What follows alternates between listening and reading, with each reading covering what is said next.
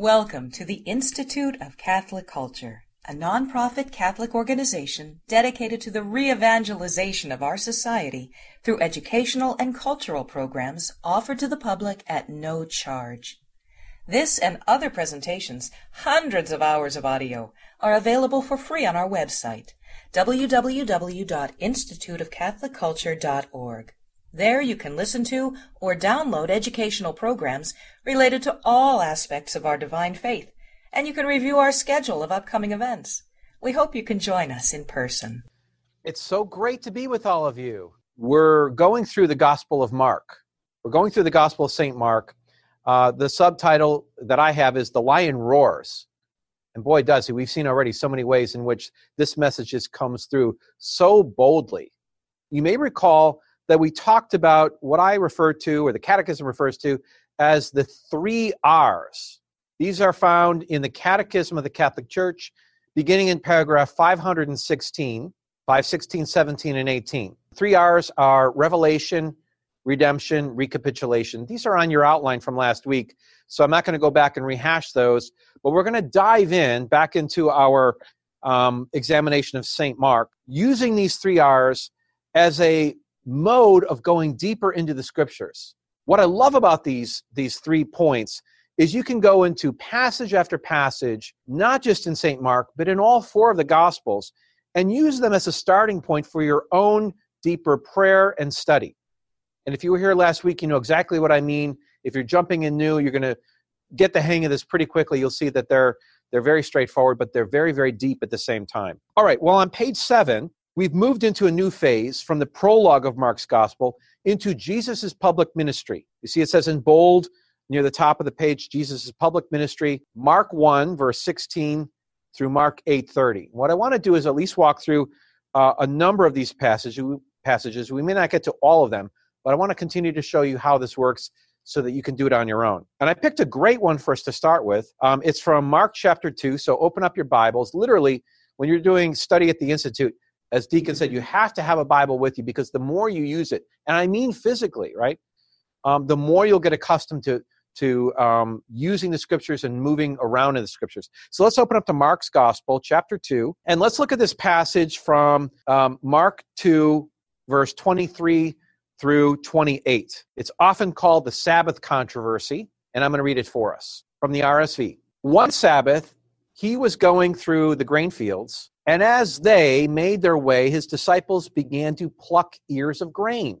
And the Pharisees said to him, "Look, why are they doing what is not lawful on the Sabbath?" He said to them, "Have you never read what David did when he was in need and hungry, he and those who were with him? How he entered the house of God," in other words, the temple, "when Abiathar was high priest, and ate the bread of the presence, which is not lawful for any but the priest to eat, and also gave it to those who were with him.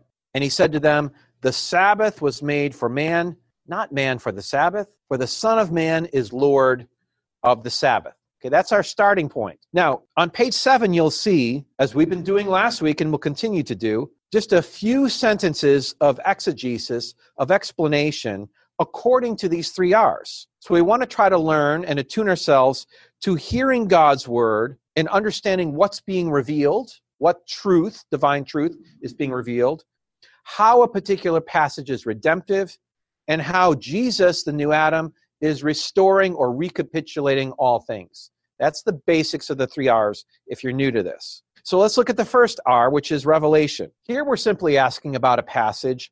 What is the supernatural truth that is being revealed? I was actually just talking about this idea of revelation with my students at Mount St. Mary's today. And one of them raised his hand. He said, well, by revelation, don't you mean just like the main idea of the passage?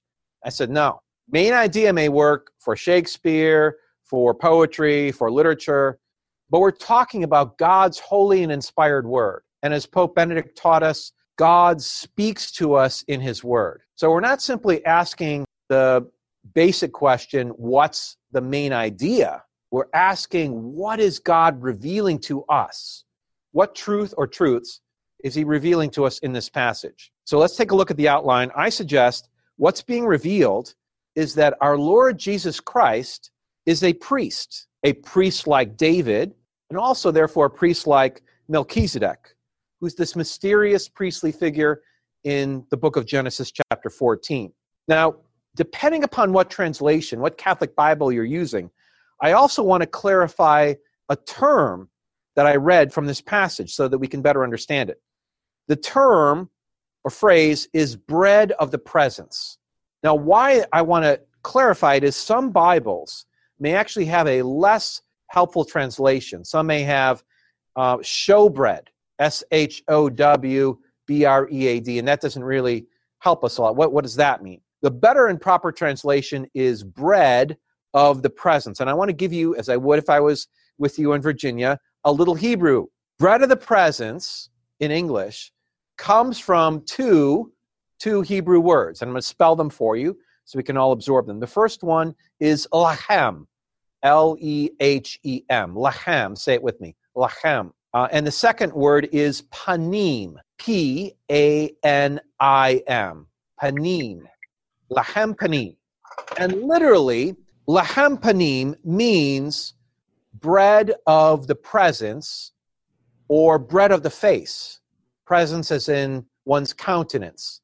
When you gaze at someone, you gaze at their presence. This holy bread was bread that was reserved for priests. It was temple bread. And in fact, in the temple, there was a small place, bakery as it were, where priests and Levites would bake this holy bread. And then it was one of the objects that was inside the holy place. In other words, just outside the Holy of Holies in the sacred Jerusalem temple. And what made this bread so special was that it was reserved for the priests to consume, and they were able to consume it, and here's the connection, on the Sabbath. Then new bread would be baked and and put in on the golden table right next to the menorah, which was a symbol of the tree of life. So it's very, very symbolic bread. And Jesus talks about how David went into the holy place and those with him and ate this mysterious bread. Now, what I'm suggesting is this passage in Mark's gospel, when we rightly understand it, reveals Jesus's priestly character. Now, in order to unpack this a bit more, we've got to go back to the Old Testament. Always the best place to begin, really, when we're studying the gospel. So turn back with me, open your Bibles to the book of 1 Samuel, chapter 21. 1 Samuel, chapter 21. I think there's a typo. It says 1 Samuel, 1. It should be 21. 1 Samuel, chapter 21. And take a look with me at chapter 21 of 1 Samuel. Here, David comes with his men to the priest, the high priest, in Jerusalem. And look at verse 6. Here, David says, or it says, the priest gave him the holy bread, the bread of the presence, for there was no bread but the bread of the presence, which is removed from before the Lord to be replaced by hot bread on the day it is taken away, as I said, on the Sabbath. Now, David and his men were hungry. But what's surprising in 1 Samuel is that the high priest allows David to consume this bread. As I said, in the book of Exodus, as well as Leviticus, there are instructions about baking the bread and presenting it as holy bread to the Lord to be consumed by priests. So the question we need to ask ourselves is, why is David allowed to consume this bread? And the shorter answer is because the Holy Scripture is revealing something of David's priestly character. Now, David was not technically a priest. When I say technically, I mean in the Levitical sense. Those of you who took the Old Testament course last year, or those who've been studying along in the Institute, know that David was of the tribe of Judah. And that would have disqualified him to be a priest. He needed to be a descendant of Aaron and a Levite, which he wasn't. But when we put this passage together with two other passages, one in Genesis and one in the Psalms, we begin to see the larger picture coming together. I'm not going to ask you to turn to the passage in Genesis, but I bet you already know it. It's in Genesis 14. It's in your notes, and you can look it up later. That's where this mysterious priest, Melchizedek, comes out and offers bread and wine to Abraham's God. Okay, so this early priestly figure, mentioned in the book of Genesis also comes back in Psalm 110. You're probably already familiar with this psalm as well, because again, as I keep saying, you're really wonderful Bible students. So let's turn to Psalm 110, and we're going to come back around quickly to St. Mark. Psalm 110 says this, and it's a psalm of David, right? That's important. And it says, "The Lord says to my Lord, sit at my right hand till I make your enemies your footstool." Now, people ask me sometimes, well, there's two Lords here. Who's who? Okay. Well, there's only one Lord God, and that's the Lord in the beginning of that verse. But then you see there's a small lowercase l. That's Lord as in master or servant or king. That's David, right? The Lord says to my Lord, sit at my right hand. So David, as God's anointed king, is in this symbolic way seated at God's right hand. And the Lord says, the Lord sends forth from Zion, that is Jerusalem, the temple, your mighty scepter, rule in the midst of your foes. Your people will offer themselves freely on the day you lead your host upon the holy mountains. From the womb of the morning, like dew, your youth will come to you. And then here's this key phrase in verse 4. The Lord has sworn and will not change his mind. You, David, are a priest forever after the order of Melchizedek. This primordial, non-Levitical, mysterious priest king we first met back in Genesis 14. Okay, so let's step back and put it all together. David and his men go into the temple, and apparently by divine revelation, by the Holy Spirit, the high priest is able to reach a conclusion that David is not only not disqualified to eat the bread, but he's more than qualified to eat the bread because he's not only a king, he's not only a prophet, he is a priest after the order of Melchizedek. Come back to Mark with me. Let's go back to Mark chapter 2 and again contemplate our passage.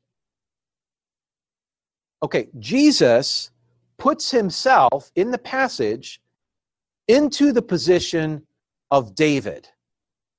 Now, what were his disciples doing that stirred up this whole controversy that the Pharisees got their attention? Look at the passage again.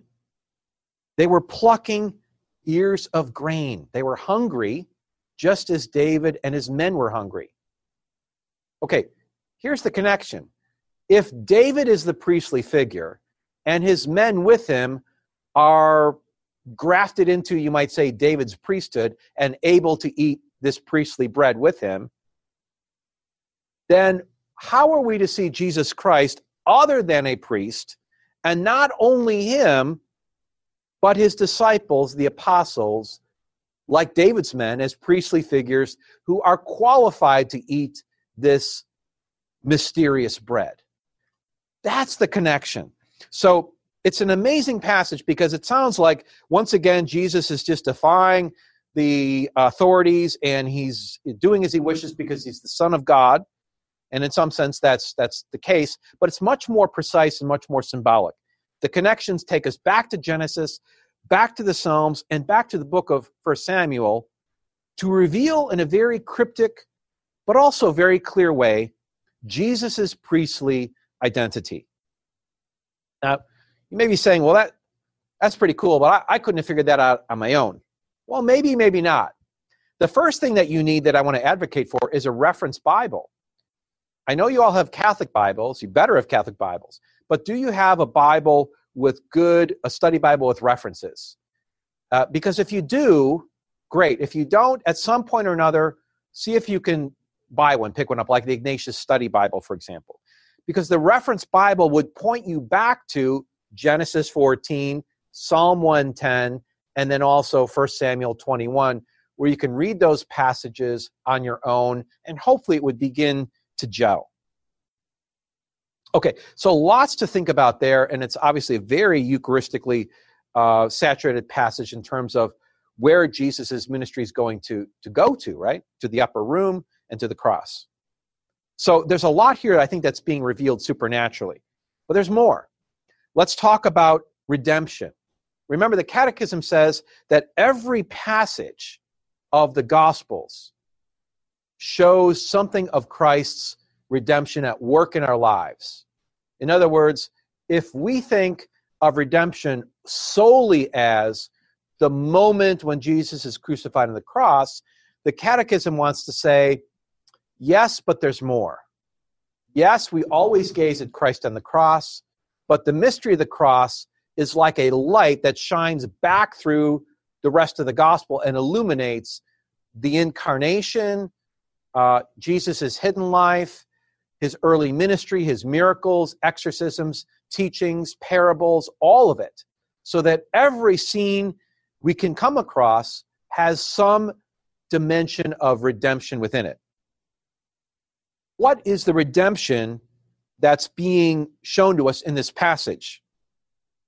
Well, if Jesus is our high priest who offers us heavenly bread, and in the last part of this passage says, the Son of Man is Lord of the Sabbath, and that man was not made for the Sabbath, but the Sabbath for man, we get clarity on what it means to be a child of God, to enter into Jesus' rest.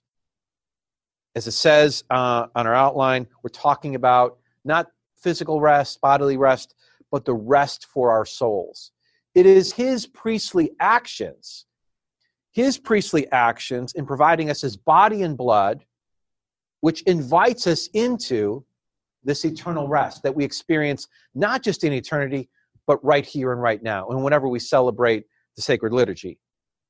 Catechism has something nice to add here, so I've included it. From paragraph 2175 in the Catechism, and by the way, if you have your Catechism, you should be opening up these passages as well, just as I have mine with me right here always when I'm teaching. But the Catechism says, in Christ's Passover, Sunday fulfills the spiritual truth of the Jewish Sabbath and announces man's eternal rest in God. For worship under the law, prepared for the mystery of Christ. That's what the Old Testament is, folks, right? It's a preparation and an advance towards Jesus Christ. And what is done there prefigured some aspect of Christ and Christ's life.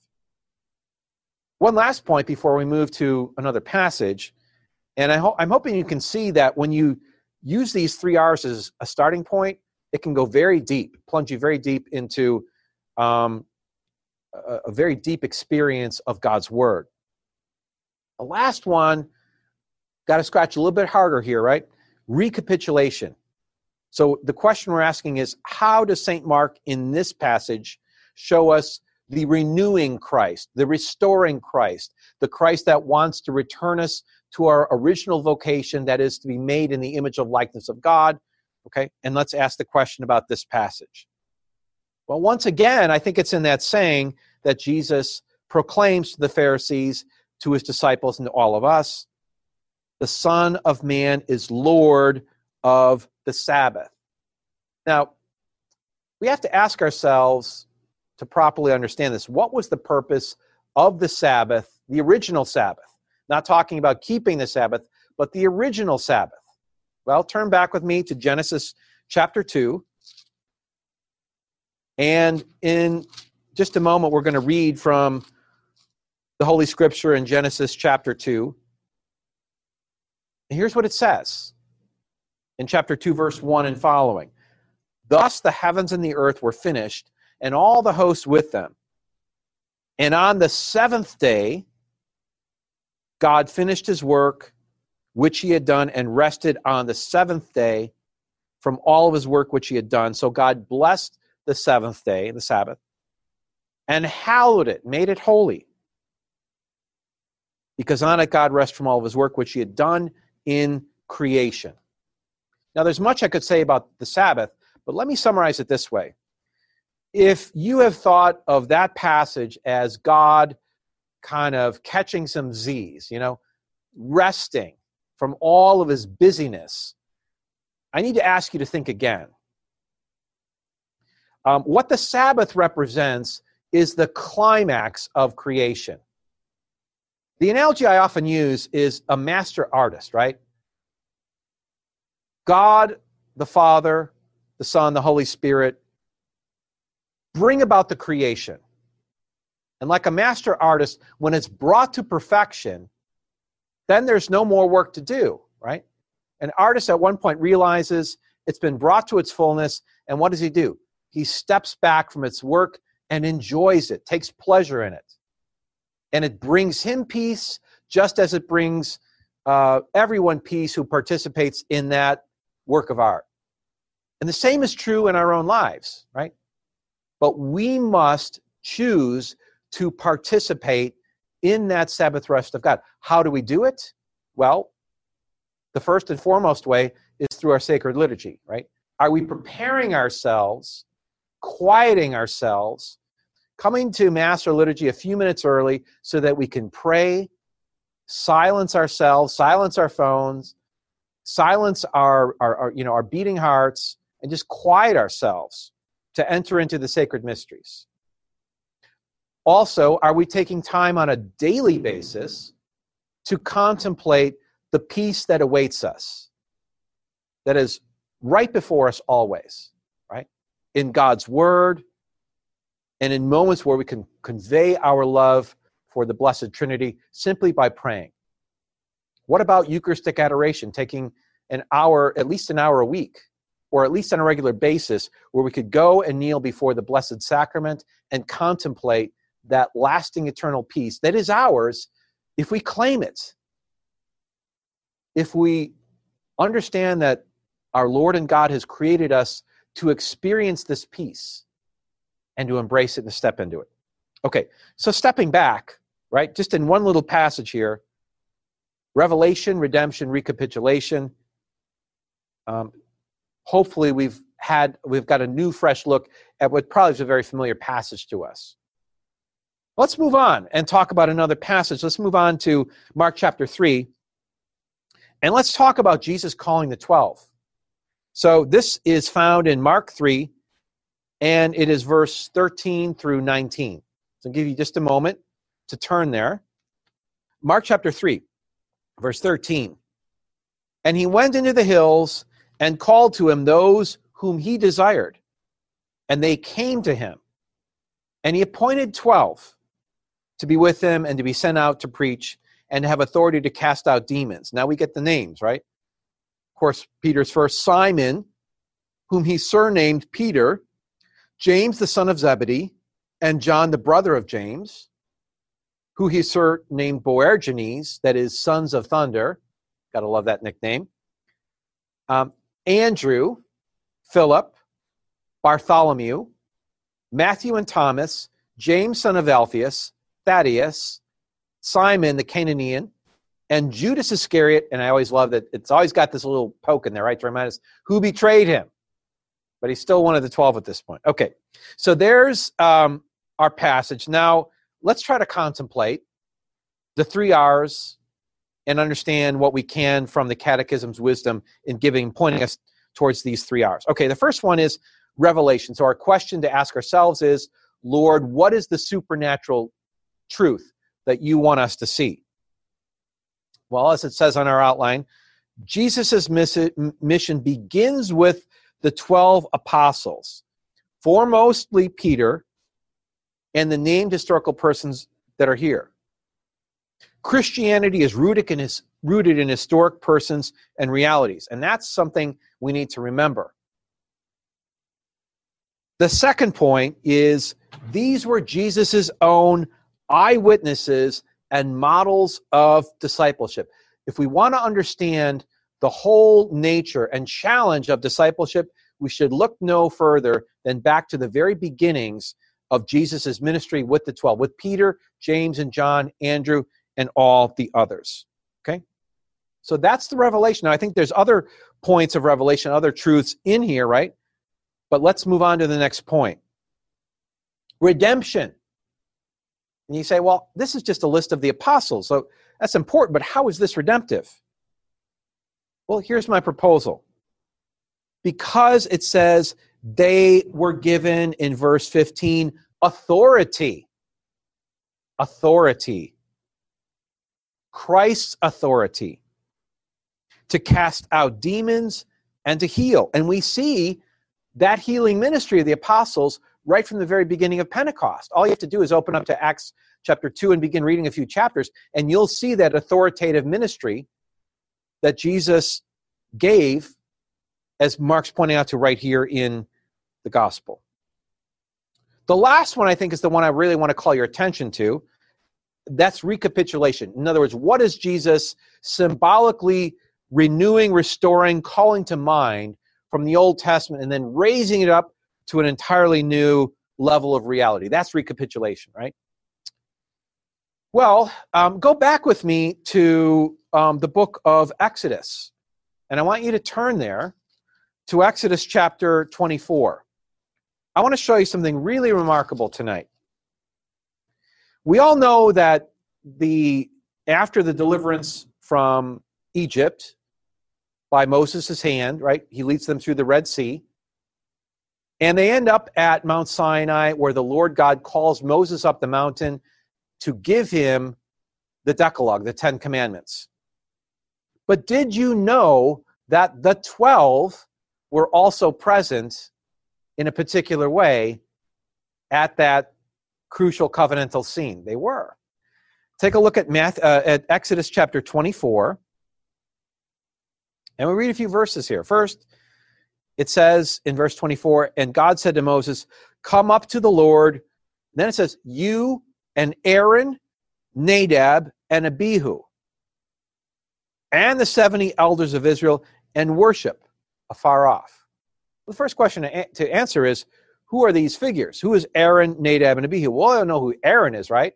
The brother of Moses and the first high priest in Scripture. Nadab and Abihu are his own sons, and those that the priesthood will pass to right after Aaron, okay? So we have Moses, the one, and now we have the three. Are you seeing this pattern? We also have the 70 elders who play a role here. Well, how do we compare that with the Gospels, right? We've got the three, which are Peter, James, and John. We've got the 70, right? And now in just a moment, we're going to see the 12. Let's read on. Verse 3, Moses came and told the people all the words and all of the Lord and all the ordinances.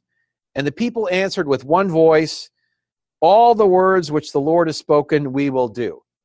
Which I like to snidely say, sure you will. Right? Sure you will. But they mean well, right? All right.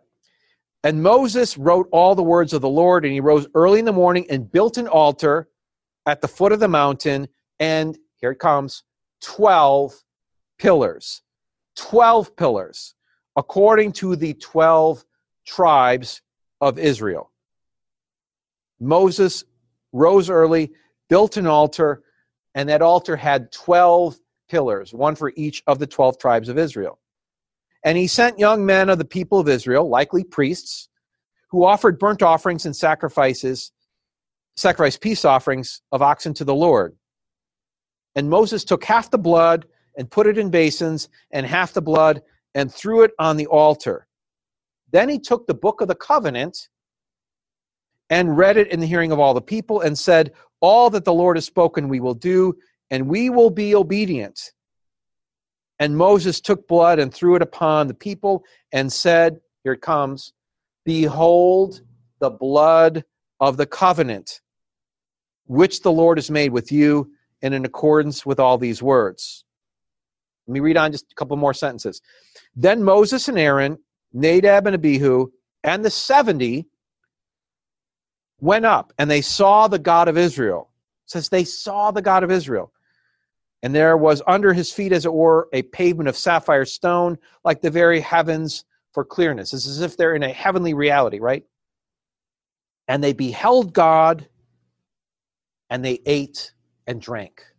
They beheld God, and they ate and drank. Well, before we come back around to Mark, turn with me just for a moment to Luke's Gospel, Luke chapter 22. In the institution of the Holy Eucharist, let's go right into the heart of it, verse 20, Luke 22, verse 20. And Jesus Christ takes the chalice and after supper says, "This cup which is poured out for you is the new covenant in my blood." We can see in Luke's gospel and in the calling of the 12 in Mark's gospel the significance of these biblical numbers. They're not happenstance, right? The 3, Peter, James, and John, the 70, sending out the 70 elders, and especially the 12. In short, Mark is telling us, all the evangelists are telling us, that Jesus is recapitulating Israel. A new Israel, not born of disobedience and sin and death, but born of obedience and trust and life. What I want to do is look at just one more passage from the first week's outline, and then turn to the second half of the gospel and really move us more into the passion, because I don't want to in any way neglect that. But the passage I chose for us to look at is in Mark chapter 5. It's one of the most, I think, most vivid and detailed and spectacular exorcisms in all 4 gospels. It's actually 19 verses. I'm not going to read all of it. I'm going to presume some knowledge here, but I want to make sure we're all looking at it. Okay, that will help. So open up to Mark chapter 5. It's verse 1 through 19. Mark 5, 1 through 19. It begins this way. They came to the other side of the sea, to the country of the Gerasenes. And when they had come out of the boat, there met him a man of the tombs. A man of the tombs, a man with an unclean spirit. Okay, who lived among the tombs, and no one could bind him anymore, even with the chain, for he had been often bound with fetters and chains, but the chains and fetters he broke, wrenched apart into pieces, and no one had the strength to subdue him. It's a very frightening scene, but also very, very sad, right? We have to remember that this is a man who is oppressed or possessed by Satan, and in that sense, he, like all of us in one deeper sense, right, are afflicted by the enemy. But it's what Jesus does here that is so powerful and so insightful for all of us. So let's take a look at the outline. It's on page 8. Jesus heals the Gerasene demoniac. So I quickly want to make 3 points, and I am going to actually use the board here. The first point we are asking ourselves with the catechism is, what is the supernatural truth, Lord, that you want us to see? And I think one of the main ones would be clearly that Jesus Christ has power not only over the demons that possess and oppress this man, but over Satan himself, who, of course, lurks behind this.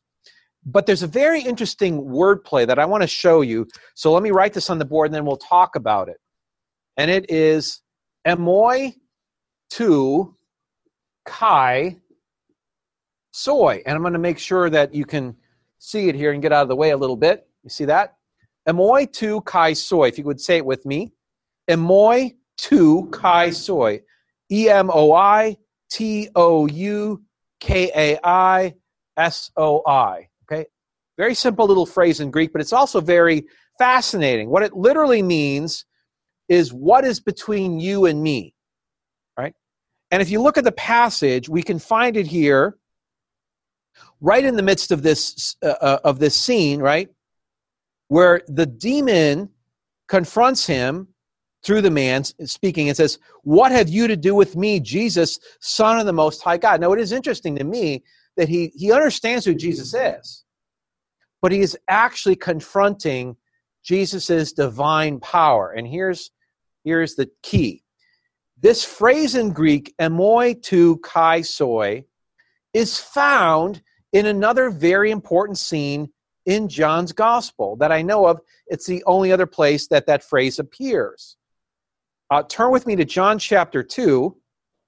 John chapter 2. And let's look quickly at the wedding feast at Cana scene. The wine fails. We all know the scene, right? Mary says, being the beautiful instigator that she is, they have no more wine. They have no wine. And Jesus says to her, "O woman, what have you to do with me? Emoi tu kai soi." Now here's the difference between the two people who say it. The person who says this expression, "Emoi tu kai soi," what have you to do with me, is the person who is claiming authority. It's the person who has the prerogative in the relationship. So let's say that a Roman general says to one of his soldiers, "What have you to do with me?" He may be using it in the sense of giving that man some instruction. If a father said it to a son or daughter, "Emoi tu kai soi," you better, if you're the kid, you better get your ducks in a row. Maybe your dad's not happy that you didn't clean your room or finish the chores or something else. It's the person who's in position of authority has the right to say it, to question the other person. The other person is to be subservient, humble, and offer a dutiful response. So when Jesus says it to Mary in the wedding feast at Cana, I think it's John's way of showing us his divine authority as the divine son, who's meeting the woman, his mother, right, and expressing his divine authority. He's not in any way insulting her, but he is showing the divine authority that he indeed has. However, in this scene, it is not Jesus who says it to the man, but the man, the demon-possessed man, who says it to him. In other words, Satan and the dark forces of this world will often claim authority that they do not have. And I think that is something worth contemplating tonight. But as we'll see in the passage, it are the actions that matter. It is Jesus' word and Jesus' deeds that ultimately show who has the power in this relationship. That's the first point. The second point is, of course, Jesus casts the demon out of the man, right? Sends them into the swine. They go down the hill. They plunge into the sea in a spectacular ending to that exorcism story. After the man is healed, what does Jesus say to the man? Look at verse 19 with me. The man pleads to follow Jesus, but he refused and said, "Go home to your friends and tell them how much the Lord has done for you." And so I put this under the point of redemption to remind us that redemption is not, and we shouldn't think as Catholics of redemption as simply our heavenly home that awaits us, right? Redemption begins here and now in this life. It's available to us today. It began in earnest at our baptism. It continues as we pursue a vigorous, robust life with God through the sacramental economy, through confession, through frequent reception of the Holy Eucharist, but also through prayer and scripture and community and other means of sacrifice, right? Through all those ways, our souls, our bodies are being redeemed. So I think it's amazing that Jesus sends him home as part of his redemption, and I'm just speculating here, perhaps the redemption of that broken community. Because if this man was likely an outcast, there probably was a lot of other dysfunction going on within that community. He goes back as a witness to what Jesus has done, as a sign of redemption, and as a healing to that family. This family had ostracized him. His friends had ostracized him. They couldn't handle this evil. Jesus sends him back as a light and as a witness. There is a lot of application here, folks. To what extent do we return to those that we knew, that we need to be a witness to in our homes, in our workplaces, bringing, even if it's simply a smile, right? Bringing a message of hope, of joy, of trust, of confidence in our Lord Jesus Christ. The last point, recapitulation, is also really interesting. Jesus casts the unholy out. And I believe he is recapitulating what Adam should have done and what Israel was called to do. Let me quickly explain. If you go back to Genesis chapter 3, right? The serpent enters into the Garden of Eden and speaks to the woman and interrogates her. She unfortunately succumbs to that temptation, but also through her own free will. Let's be clear about that, right? But the question is, where is Adam in that initial conversation? I always say, if he's there, he's got tape over his mouth because he says nada. He doesn't say anything. There are some extra biblical texts like the book of Jubilees, an early extra-biblical text that says Adam was off in another part of the garden. And it says the angels were busy worshiping God and Eve was left unattended. Well, that's a bit of a maybe eisegesis there, but it's an interesting one. But certainly we can say that Adam appears to be delinquent in his duties. You may remember, especially if you studied Genesis at the Institute, that Eden is designed as a proto-temple, as the holy place of the temple. And Adam, as its high priest, was called to keep the holy in and the unholy out, just as any priest would have done in the Jerusalem temple in its life in the latter days of the Old Testament and New Testament times. He was delinquent in that duty, and for that reason, and for his own sin, God casts him out. Ironically, the one who is to cast out the darkness, he is the one who was cast out. Okay? In a similar way, Israel was called to separate herself so that they could be tutored by God, mentored by God, and draw all people to Jerusalem. They were called to refrain from unholiness. They were called to cast out darkness out of the temple, out of the holy place, and out of their society. Did they do so? Well, it's a very mixed bag, but in many ways we can say it was, in a human sense, a failed project. The temple was destroyed. Israel was called out into exile. Once again, like Adam, they're taken out of paradise and placed outside. That's the legacy, folks, of Adam. That's the legacy, sadly, of Israel. And in a broader sense, that is the legacy of humanity. It's going on today when children are being cast out of their own homes through the heartbreak and heartache of divorce and all sorts of other maladies we see in our society. You don't even have to look at the biblical story, just look at our society. So Jesus is casting out the darkness out of this man, but telling the man to go home, I think, has deep ramifications for how we understand Jesus as the new Adam, who is bringing about a new creation. Look at Revelation, the book of Revelation, where Jesus says, "Behold, I make all things new." That's a statement of recapitulation. That's a statement to ponder. Honestly, that's a statement to ponder in a holy hour. When we're before the Lord's own face, before his own presence, as it were, contemplating how we too can grow in holiness. What do we need to cast out? What do we need to let go of? What do we need to draw near? How are we to train and discipline ourselves, our bodies, our minds, and most of all our spirits, to recognize holiness and also to recognize unholiness and to respond accordingly? This passage is so rich, and I was grateful to lead a group of seminarians to the very hill just a few weeks ago where we commemorated the very actions where Jesus redeemed this man's life. All right, with that in mind, we've got about 15, 20 minutes left. Let's focus our attention to the high point of Mark's gospel, the high point of all the gospels, the passion, death, and resurrection of our Lord Jesus Christ.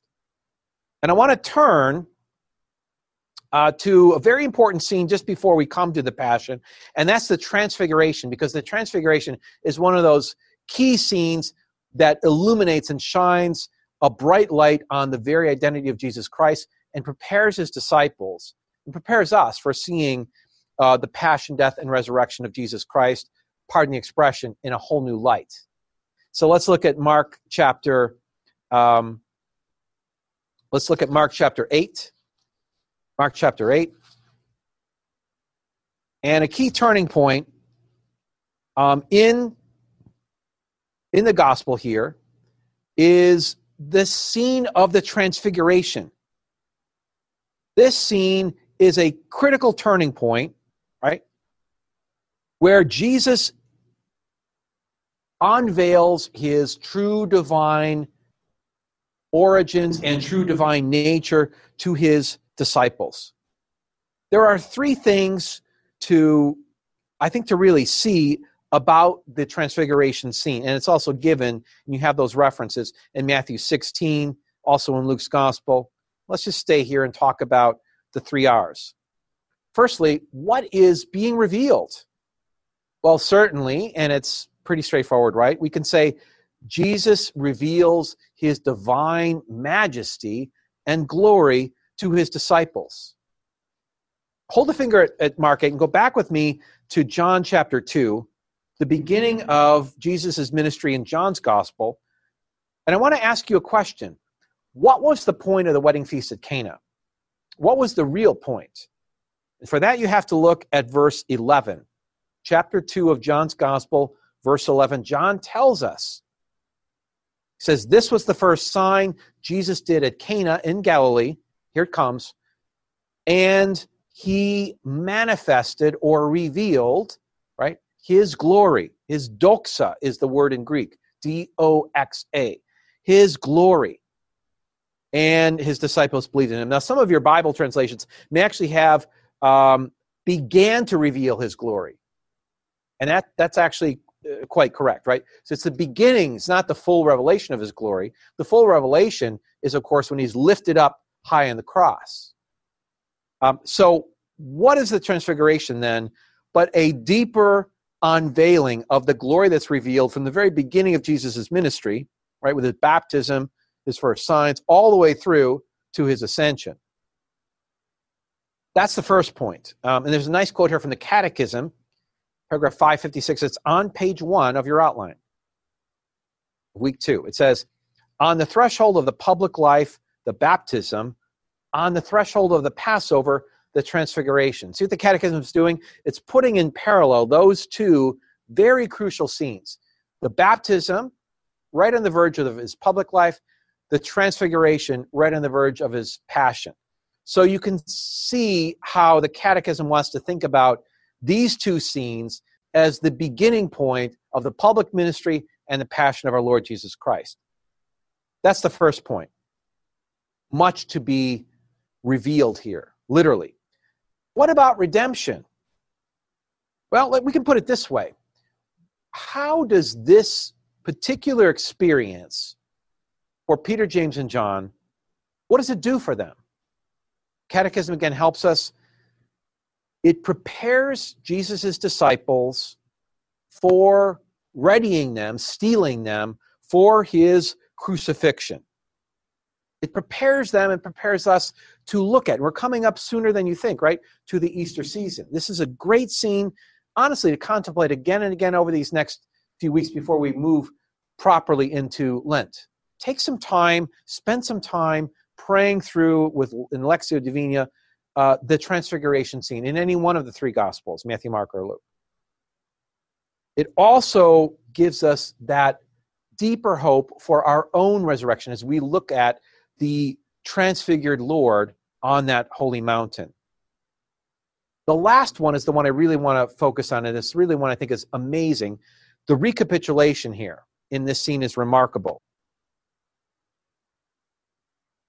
People say, why were Moses and Elijah the ones who were called up, summoned up, along with our Lord Jesus Christ and the three apostles?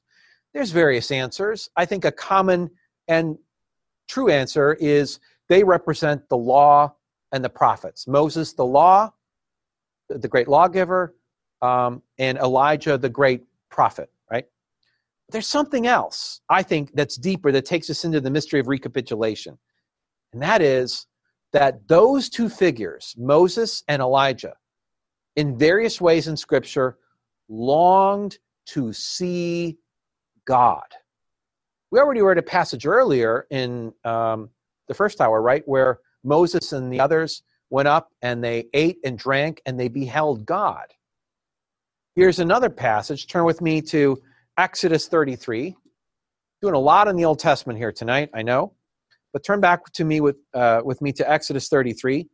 It's a very crucial point in the story of Israel where just after the golden calf apostasy, it seems as though God is just on the border whether he's going to go with Israel or not. And it's Moses who has to lay down his life, so to speak, and say, Lord, if you don't go with us, there's no point in going on, right? Okay, and so that's the scene. Now look with me at Exodus 33. Moses says in verse 15, if thy presence will not go with me, do not carry us up from here. Then the Lord responds in kind, okay, we're going to go on together. And verse 17, the Lord said to Moses, this very thing you have spoken, I will do.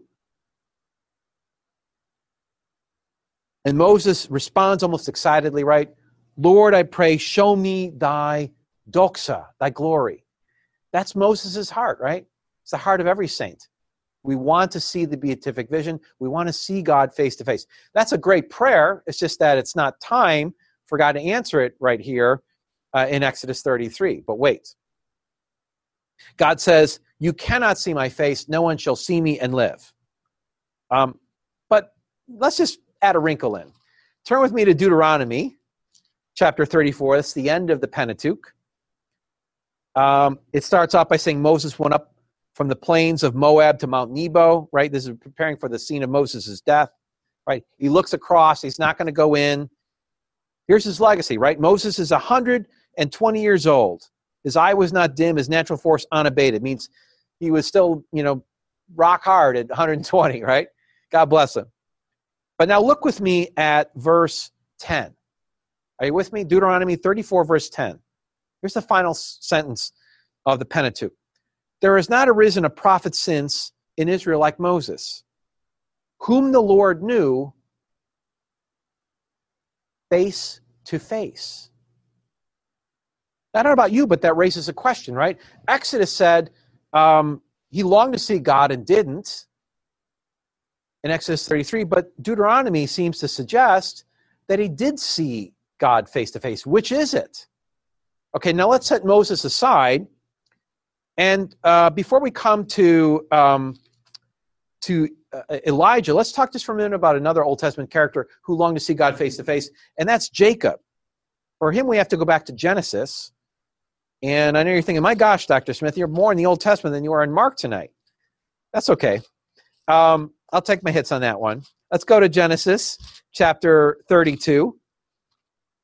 And in Genesis chapter 32, there's this great scene in Jacob's life where he wrestles with a man at night. That man turns out to be the angel of the Lord, right? He has a conversation with this angel. His name is changed from Jacob to Israel because you struggled with God. I'm in Genesis 32 at the very end of the chapter. And then it says the angel blessed Jacob. And in verse 30, Jacob responds by renaming the place. Very significant when a name is changed, right? Jacob's own name changes from Jacob to Israel. But now it says he renamed the place Peniel, Peniel. Penim, we learned earlier, right? Lahem panim, you know what it means now. It means face, right? Panim means face, and El is one of the terms for God. He renamed the place the face of God. For I have seen God, here it is again, face to face.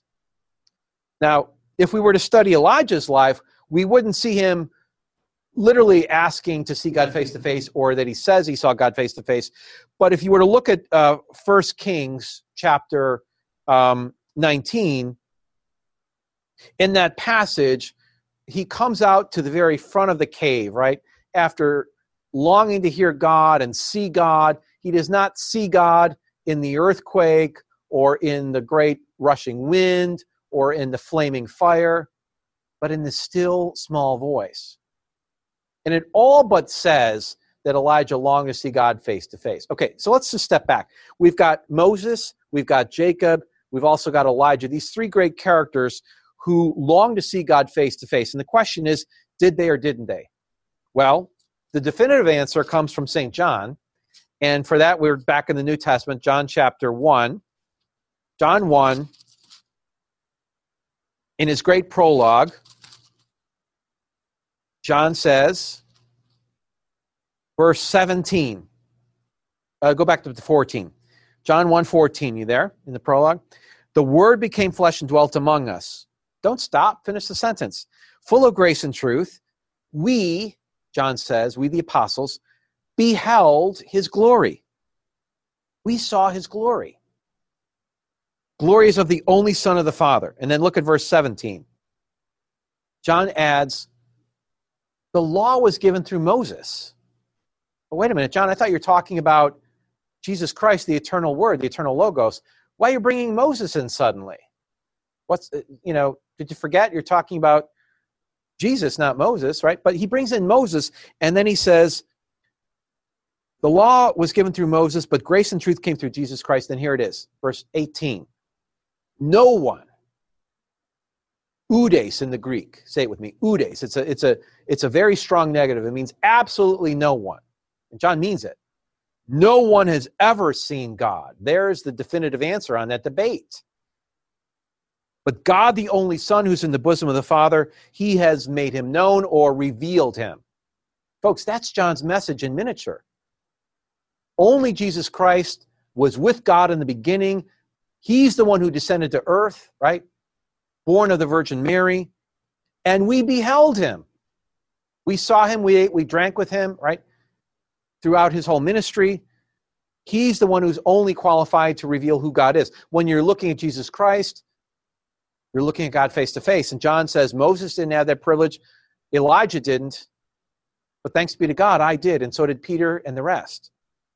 Okay, now, with all of that in mind, come back to our outline and look again at the Transfiguration and ask yourself this question. Why Moses and why Elijah? I think the Lord chose them very, very carefully. Yes, they represent the law and the prophets, but also these are two great figures of the Old Testament that desired to see God face to face, but that St. John says it didn't actually happen no matter what they said, right? They had a close encounter with God, right? They're taken up into a heavenly vision. They did not literally see God face to face. Only Jesus, the Son of God, has had that unique privilege, and he shares it with his apostles, who then share it with us. So Peter, James, and John are at the feet of Jesus, and these two great Old Testament patriarchs and saints, Moses representing the law, Elijah representing the prophets, encounter Jesus and see him face to face. Their prayer was answered. Not maybe how they expected, not when they wanted, but through Jesus Christ it was. Now, with that in mind, we're running quickly out of time. We're going to skip over a few more passages here, but I want to turn us for sure to the upper room. So let's turn to Mark chapter 14. Mark 14, we'll look at one more passage here, and then we will take some questions, okay?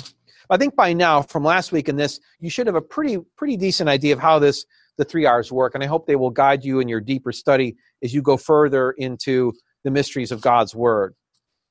One thing I should say is that the 3 R's, you can apply them to a small passage like the Transfiguration. You can also apply them more broadly to a section of Scripture, and that's what I want to do here, from Mark 14 through Mark 15. So we're obviously not going to read all that, but the backdrop here is the Last Supper, the trials, and the crucifixion. So let's talk for a moment about that Passover that Jesus shares with his disciples. In Mark 14, we read, "It was now 2 days before the Passover and the Feast of Unleavened Bread. And the chief priests and the scribes were seeking how to arrest Jesus by stealth." I like that, right? Sneakily, by stealth. "And were seeking how to arrest him by stealth and to kill him. For they said, not during the feast, lest there be a tumult among the people." Okay, and then it begins, and let's take a look and talk about the 3 R's with regard to the Passover itself. We can ask the question, what is the supernatural truth of Jesus' supper with his disciples in the upper room? And the short but very profound answer is, Jesus Christ is inaugurating the new Passover.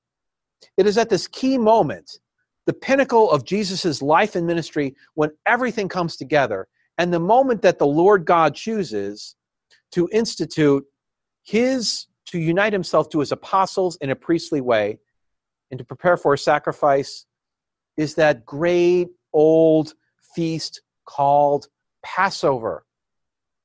When a lamb was sacrificed, its blood put on the doorpost and offered up, right, that the Lord God would pass over those homes and spare and redeem their lives. Jesus Christ is that new Passover lamb. The redemption here is obviously plain for all of us to see, but do we focus on it enough? as the new and definitive Passover, there is a greater deliverance than was offered to the Israelites in the Old Testament. They were delivered out of Egypt. What are we delivered from? From a place and time? No. We're delivered from sin and death. Lastly, recapitulation. Jesus recapitulates, that is, brings up and calls to mind that original Passover, but lifts it up to an entire new reality. Listen how the Catechism describes it, and we'll close with this and take some questions. By celebrating the Last Supper with his apostles in the course of the Passover meal, Jesus gave the Passover its definitive meaning. You know, think about it. As he's instituting the Holy Eucharist, he's way off the script from what the Passover ritual was about, right? It's a very profound moment, I know, but I can't help but have a little bit of sense of humor and think, looking around at the disciples, they got to be asking each other, what the heck is he talking about? Eating my flesh and drinking my blood. I don't recall that from the book of Exodus, chapter 12.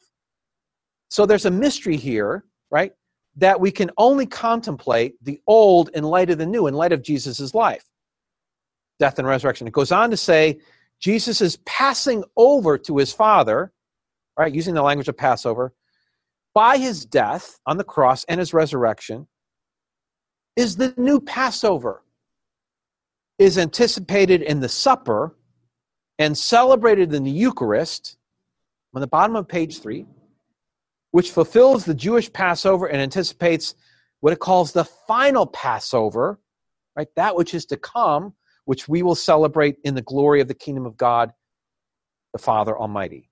Okay, now, there's a couple more passages. I'm not going to read them, but I just want you to be aware of them so you can look at them on your own. On page 4 is yet another scene with the drinking of Jesus' blood. And then on page 5, Jesus praying in Gethsemane. And I want you to take a look at the 3 R's that are there. The arrest of Jesus Christ on the bottom of page 5. The 3 R's once again. The crucifixion scene. And last but not least, the resurrection. And you can look at all the scriptures, get out your Bible, and read them for yourselves. But as we begin to draw to a close, obviously we haven't covered every passage in Mark, but I hope you now have a new lens through which to at least begin asking these questions. And don't be ashamed and don't be afraid to try to roll up your sleeves and do some Bible study. Have your catechism with you, right? Turn especially to that section of the catechism in the 400s where it gives us the mysteries of Christ's life. Begin to ask the good questions. Come to the Institute seeking answers and share your insights with the others that you meet, whether it's online or when you come to the Institute. And may Almighty God bless you in the name of the Father, Son, and Holy Spirit. Amen. I think we still have 5 or 6 or 7 minutes maybe, and we'd love to take some questions. I was wondering if you could go back to the book of Exodus and chapter 24. You had mentioned this covenant that was formed, and obviously the obvious foreshadowings of Christ and the Eucharist are there in chapter 24. But in verse 8, it says, this is Exodus chapter 24, verse 8. For those that are watching online, you're more than welcome to turn there. Chapter 24, verse 8. And Moses took the blood and threw it on the people and said, behold, the blood of the covenant which the Lord has made with you in accordance with all these words. For a modern reader and hearer of this is strange stuff. Could you give some light as to the meaning of this throwing of the blood on the people in terms of the covenant? Sure. As I said earlier, it's a very fascinating passage, and we're used to reading, I think, the 10 Commandments simply as words and not as actions. But for the ancient Jewish people, they would not have understood them simply as precepts or as laws, but as actions that they were asked to participate in. The word participation is very important, not only in understanding Catholicism, but also for getting a handle on Judaism. If you go back to the book of Genesis and you look at and study the lives of the patriarchs of Adam and then later of Cain and Abel, they are asked to participate in the life of worship. You can go back at Genesis 4 and see how Cain and Abel were offering worship to the Lord. The first sacrifice that's mentioned there in Scripture is actually a lamb. It's actually right there in the Scriptures. How do we miss that? But sometimes we do. There is something about representation, about substitution and representation in the Scriptures from the very beginning. And by that I mean that a life for a life, right? Our lives are so clothed in dignity. We're told in Genesis 1 that we're made in the image and likeness of God, and those aren't mere words. That is an all-encompassing mystery, that we are partakers in God's divine nature. We're made for holiness, but when that holiness is broken and violated, right, there is, in Scripture, a shedding of blood. And yes, it is the case today that it can sound also graphic and also bloody, but maybe think of it this way, right? When you see an animal in the temple that's being sacrificed, instead of just thinking blood and gore, think of the goodness of that animal, right? Remember, the animals that were sacrificed were not to be with blemish. This was taking treasures, real treasures that were valuable. I mean, even monetarily valuable. Priceless, really. They were the very best. And then giving that over to God and saying, it belongs to you. Everything I have is yours. The shedding of blood represents life being spilled out, life being offered up. I think there's a lot to contemplate in terms of self-gift, of offering our own lives, right? The New Testament, Peter says that we are to be living sacrifices. So I think Peter is aware of this. The idea of the old is in the past, but it's always there to remind us that we're to be living sacrifices.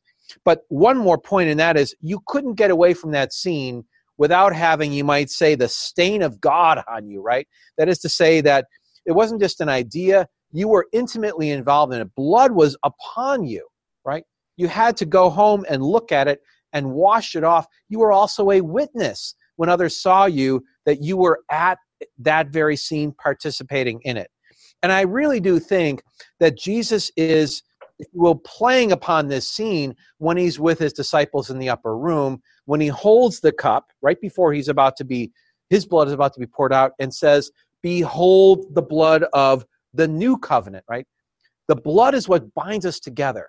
Think about it, whether we're talking about between a man and a woman, right, who are called to a one flesh union, or we're talking about Israel and Yahweh, or we're talking about the Lord Jesus Christ and the church of the Holy Eucharist. So sometimes we've got to think through what seems to be shocking scenes and ask the deeper meaning. And it is a really great question. I'm so glad that you brought it up tonight. I would recommend a book for those that want to do a little bit further study. It's called The Lamb's Supper by Dr. Scott Hahn. A lot of you will be familiar with it. Another book that deals with this theme of blood and its importance is called Jesus and the Jewish Roots of the Eucharist by Dr. Brant Pitre, P-I-T-R-E. He's got a whole explanation of the Passover, much more than I can deal with tonight, but I think it will help you understand why the shedding of blood was necessary and how that helps us to relate to our faith today, even in the sacred liturgy. A great question. Wonderful, Doctor. And we're going to get into this a little bit more also on Sunday. We'll be looking at Cardinal Ratzinger's Spirit of the Liturgy in the first section where he talks about the nature of sacrifice. So looking forward to that. Emily, did you have, or Kristen, did you guys have a question? I know you'd written something in there. Go ahead. You got to make sure your mic on? There you go. My question was, in the Gospel of Mark, is there kind of an overarching theme that he focuses on about Jesus, like his humanity or his kingship, like they kind of do in some of the Gospels? Yeah. Well, really great question. And let me just, for the sake of everyone who's listening, I do want to mention, if you tuned in only this week, that last week I started out with actually 7 points that every Catholic should know about the Gospels. And I'm obviously not going to repeat them here. I just want to make you aware of their presence. It's in outline number 1, and it's pages 1, 2, 3, and I guess 4. And in that section, I do talk about some of the particulars of Mark's Gospel. And I would only say a couple things about about Mark and his particular presentation. I think it's safe to say that what Mark seems to emphasize the most is Jesus as the Son of God. It's in the very beginning of his gospel. It's at the very end of his gospel. And all the way through, all these various actions seem to kind of raise the bar for the audience to either reject that or to accept it. Another thing I would say with Mark in particular that I've always thought of as one of Mark's signatures is discipleship, right? We get a really great look at Peter. And let's remember that Mark, according to tradition, was a disciple of Peter. Remember, he's not one of the 12. In fact, Mark has the title of an apostolic man, just like St. Luke does, because they were not part of the circle of the 12. Remember that Mark's name was not in that list that we read earlier, nor is Luke's. Their credentials are twofold, right? They had first-hand knowledge and relationship with the apostles, right? That is to say, Mark was the disciple of Peter, and Luke was the companion and friend and disciple of Paul. And those individuals had first-hand knowledge of Jesus himself, so they could investigate the stories on their own, as they certainly did, right? We should certainly believe that Mark, like Luke, took up an inquiry and set about to writing their gospel from first-hand knowledge, interviewing, talking to people. Luke tells us this himself. But then also from the insights that they shared through the apostles themselves, from both Peter and also from Paul with regard to Luke. But I would say that discipleship is really something to watch, especially look at the first 8 chapters of Mark. And again and again and again, what you're going to see in Mark's gospel is what I call the befuddledness of the disciples. And I think this is intentional on Mark's part. I'm very confident that Mark must have had conversations with Peter where Peter conveyed to them just the utter confusion that must have been going through their minds as they spent time with Jesus and could not figure it out on their own. Then when you come to Mark chapter 8, which is basically around the halfway point, is you have the confession of Peter, where Jesus asks, "Who do you say that I am?" And Peter responds, "You are the Christ," right? And then the words are added, "Flesh and blood has not revealed this to you, but my Father in heaven." For that, we've got to turn to the version in Matthew 16, look it up there, but where Jesus says to him, "Flesh and blood has not revealed this to you." In other words, you've not figured this out on your own. And that, I think what we can put together then from Mark's portrait is a sense of discipleship that occurs in stages. There's stages of growth, just like there's stages in our own life. Part of it is just spending time with Jesus. But the other part of it is that it's the divine knowledge that comes to the apostles, just like it comes to us by reading Scripture, not through our own doing. And that should be actually very, very comforting to us. When I look at the apostles and I see the confusion, the misunderstandings that they have, Peter wanting to stay up on the mountain, "Lord, let's build some booths." This should all comfort us to know that they're trying to work it out on their own, but ultimately, that is not how revelation works. It comes from God, it comes through Jesus Christ, and then it reaches them, and they're caught up in a mystery greater than themselves. And then lastly, I would say, we didn't really talk about the resurrection tonight. All you have to do is look at Peter's threefold denial. It's such a human response, right? He's so filled with confusion, despair, fear.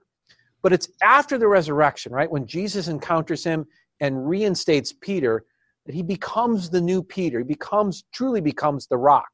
He was able to assert it earlier, but it was not his own knowledge that kept him there. And so as soon as temptation came, he essentially ran, right?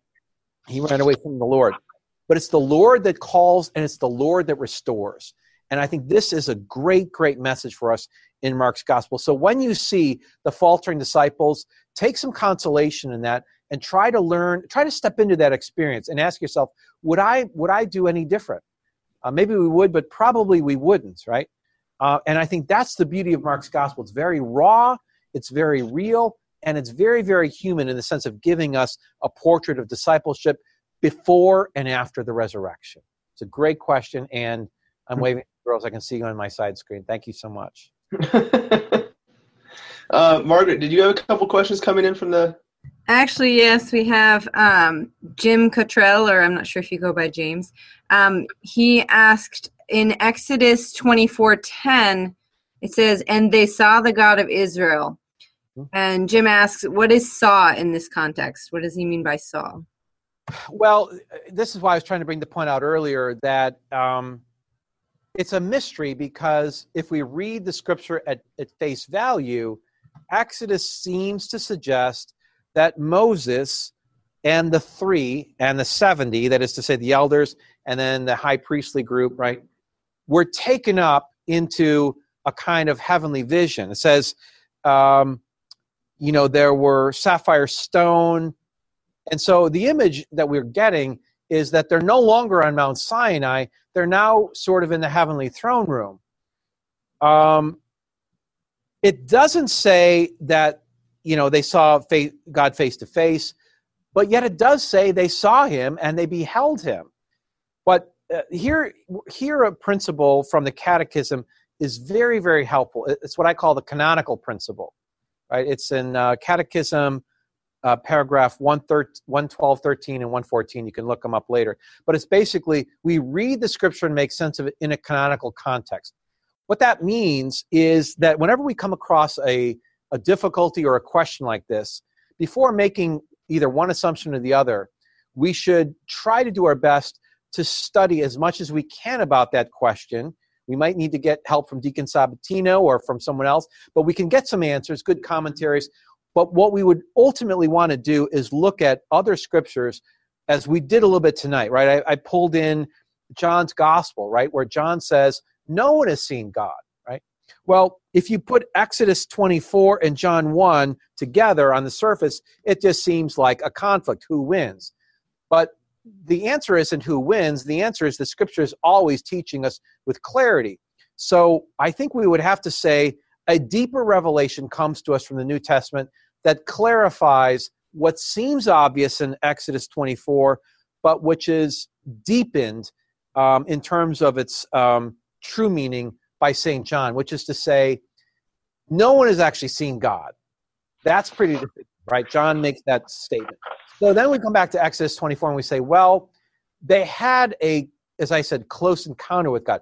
I think what the scripture is saying is Moses in this encounter came closer to God than words can possibly say, right? It was a very mystical and special and intimate union.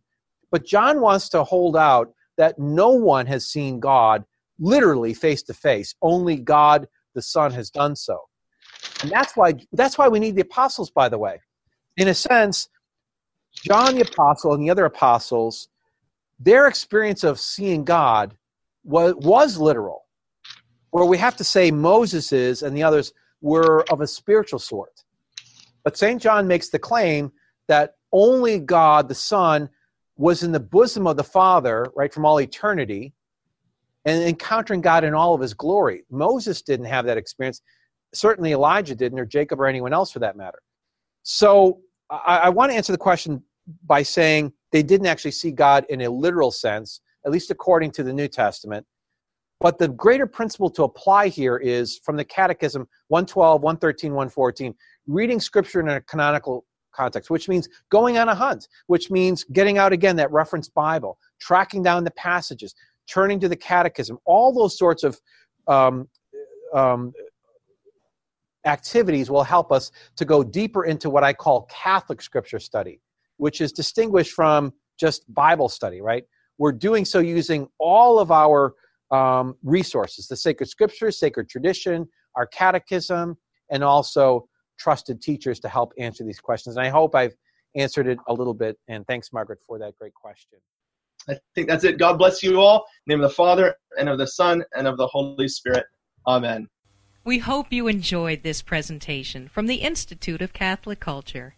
If you'd like to learn more about the mission of the Institute and how you may become a part of this important work, please visit our website at www.instituteofcatholicculture.org or call us at 540-635-7155. And may the glory of Christ Church be ever more manifest upon the earth. St. John the Evangelist, pray for us.